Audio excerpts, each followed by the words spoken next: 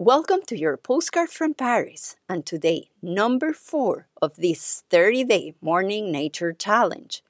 This morning, at the very last minute, a friend joined me for the morning walk.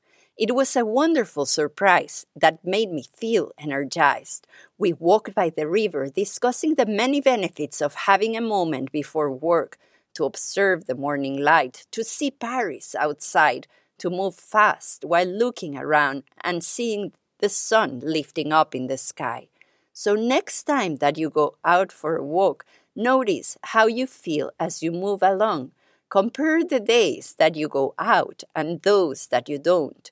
Be curious about your energy levels and when they're at its best.